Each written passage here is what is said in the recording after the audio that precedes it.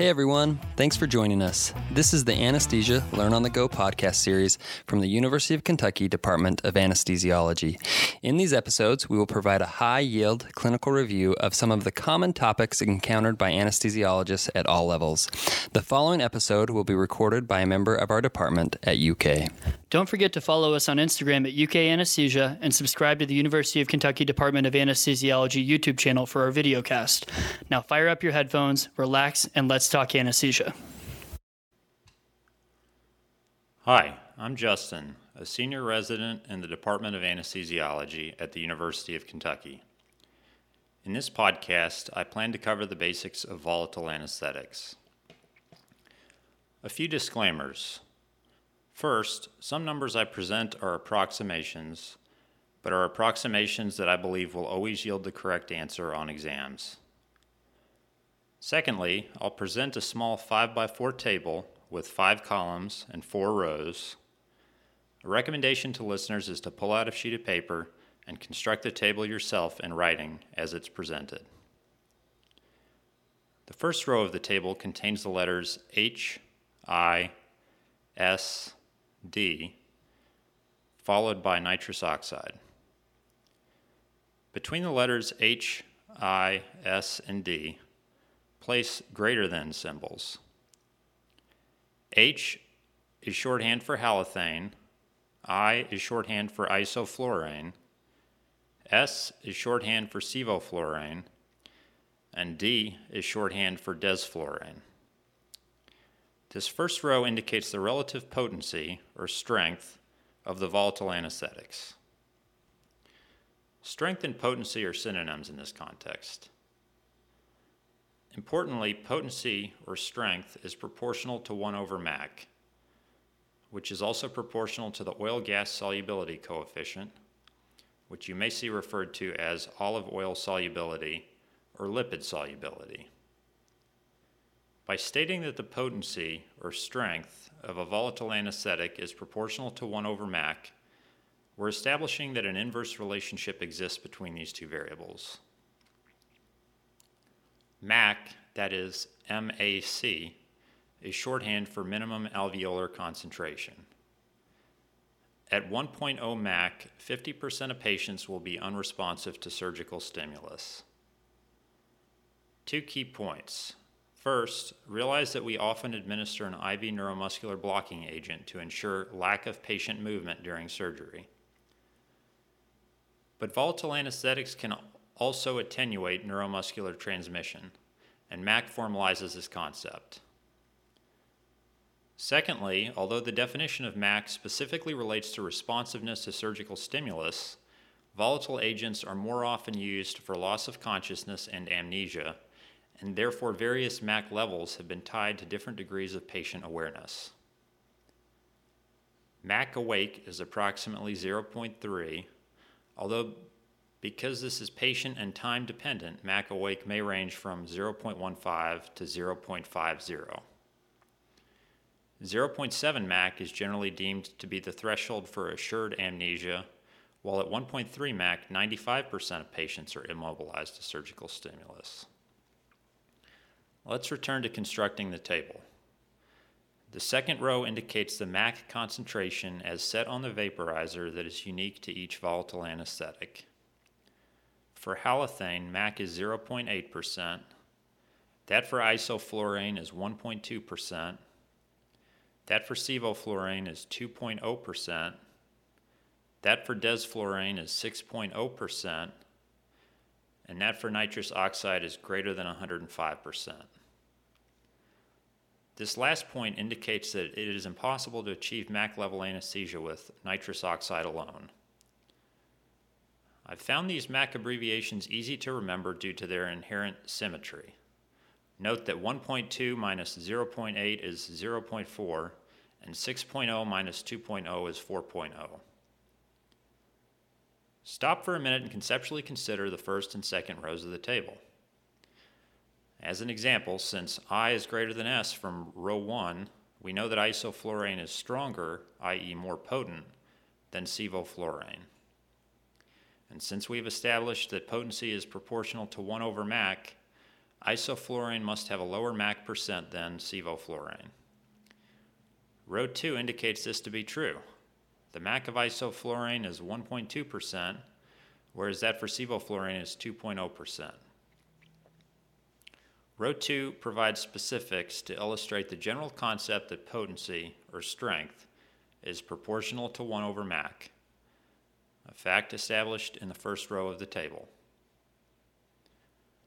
Row 3 of the 5x4 table indicates the relative speed of onset of each of the volatile anesthetics. Conveniently, speed of onset exactly mirrors, i.e. is the inverse of, potency. Therefore, place the numbers 4, 3, 2, and 1 in row 3 to indicate that, for example, desflurane has the fastest onset speed, greater than, say, isoflurane. Nitrous oxide doesn't follow a clear pattern, so leave the last column in the third row blank for the time being. I'll return to it in a moment. Similar to the way in which potency is proportional to 1 over MAC, the speed of onset of each volatile anesthetic, as indicated in row 3, is proportional to 1 over the blood gas partition coefficient. Stated another way, a volatile anesthetic with a higher blood gas partition coefficient will have a slower speed of onset, and vice versa. Additionally, speed of onset is directly proportional to Fa over Fi, and to each volatile anesthetic's relative potentiation of non-depolarizing neuromuscular blocking medications. I'll pause here and explain each of these concepts before attempting to tie them together. Consider what happens when a patient breathes volatile anesthetic. 2 possibilities exist. One is that the volatile anesthetic remains concentrated in the alveolus. The second is that it is carried away in the bloodstream. It's perhaps most intuitive to think that it would be preferential for the volatile anesthetic to be carried away in the blood, as this may be the conduit to its arrival in the CNS. However, intuition fails to match reality here. Volatile anesthetics function more quickly when concentrated in the alveolus. The blood gas partition coefficient formalizes this concept.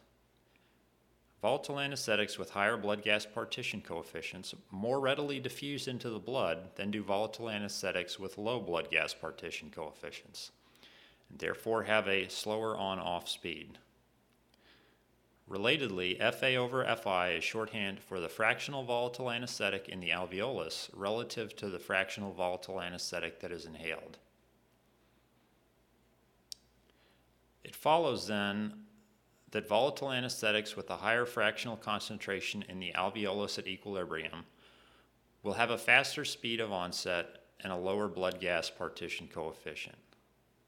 This assumes that the only place a volatile anesthetic can go besides the alveolus, once inhaled, is into the blood. There is no logical basis for why speed of onset is proportional to the degree of potentiation of non-depolarizing neuromuscular blockade. This simply reflects a relationship which neatly follows and will score you points on in-training exams.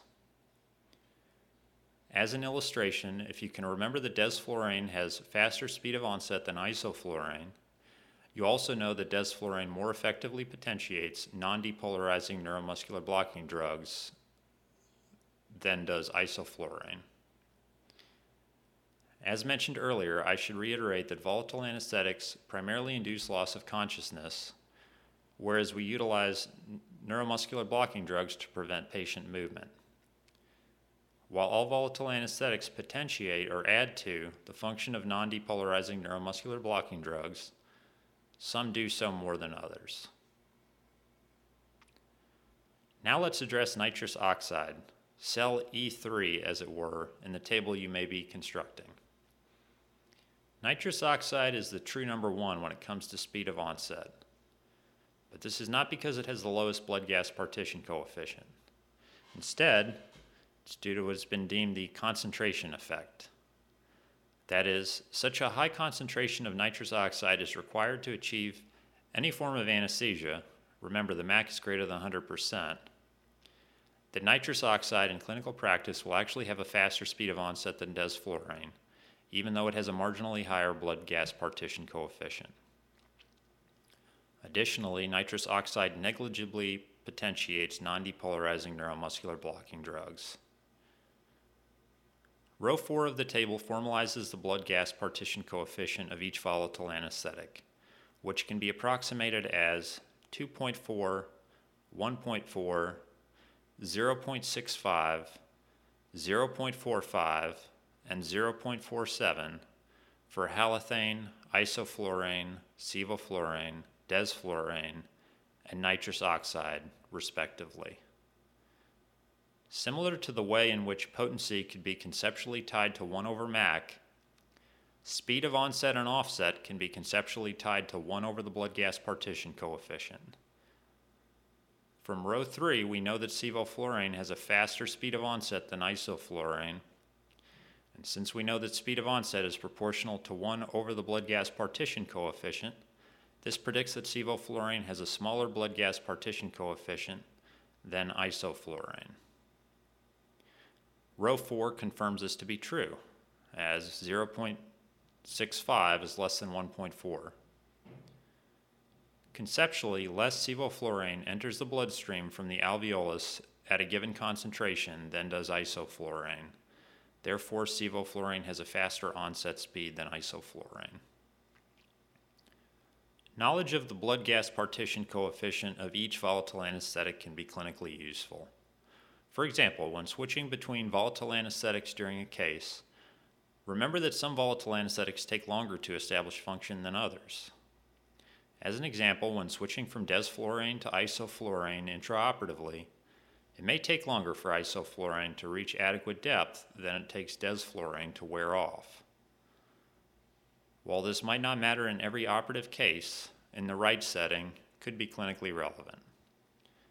For example, during a short case with a malfunctioning desflurane vaporizer necessitating a switch to isoflurane intraoperatively, all while anesthetizing an alcoholic who did not share this fact with you preoperatively and who therefore has higher baseline MAC requirements as related to loss of consciousness and amnesia.